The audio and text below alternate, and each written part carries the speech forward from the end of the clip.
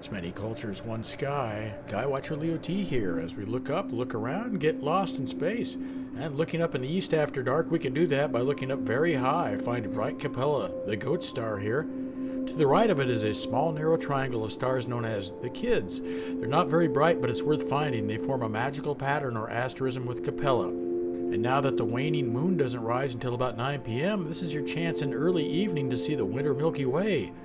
Well, if you can get up to the mountains or the desert anyway. Well, look low in the southeast and see it winding from the brightest star, Sirius. Follow the strand up between Orion and Gemini, overhead and down through twinkly Cassiopeia, Cepheus, and Cygnus to the northwest horizon. What a nice voyage to take with your eyes and senses.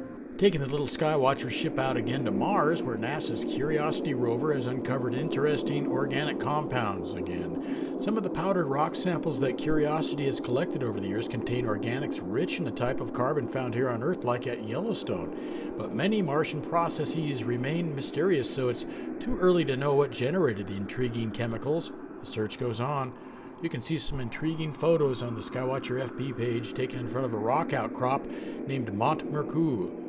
Curiosity landed inside the Mars 96-mile-wide Gale crater in 2012. The rover team soon determined that Gale's floor was a potentially habitable environment billions of years ago, harboring a lake and stream system that likely persisted for millions of years. James Webb Space Telescope, which is still roaring into space, has now deployed its 18 mirrors.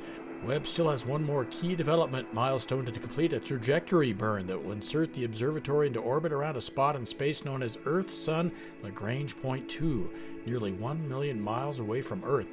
It's many cultures, one sky. This from Anthony Aveni and his book Star Stories. Today we head up north to visit the Inuit who live in the polar regions of Canada, Alaska, Greenland, Russia, and Denmark. There the sun is gone for 2 months, from November to late January.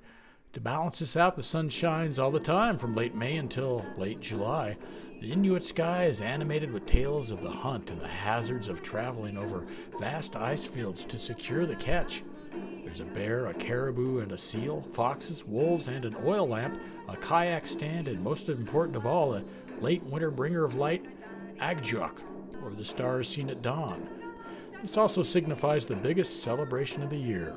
During the extended twilight, people eat and drink to excess. They masquerade and change partners and change who they are for a while.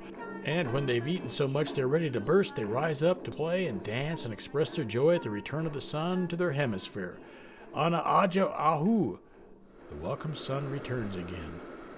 So keep celebrating life, look up, look around, and get a little bit lost in space and on Earth. Skywatcher Leo T.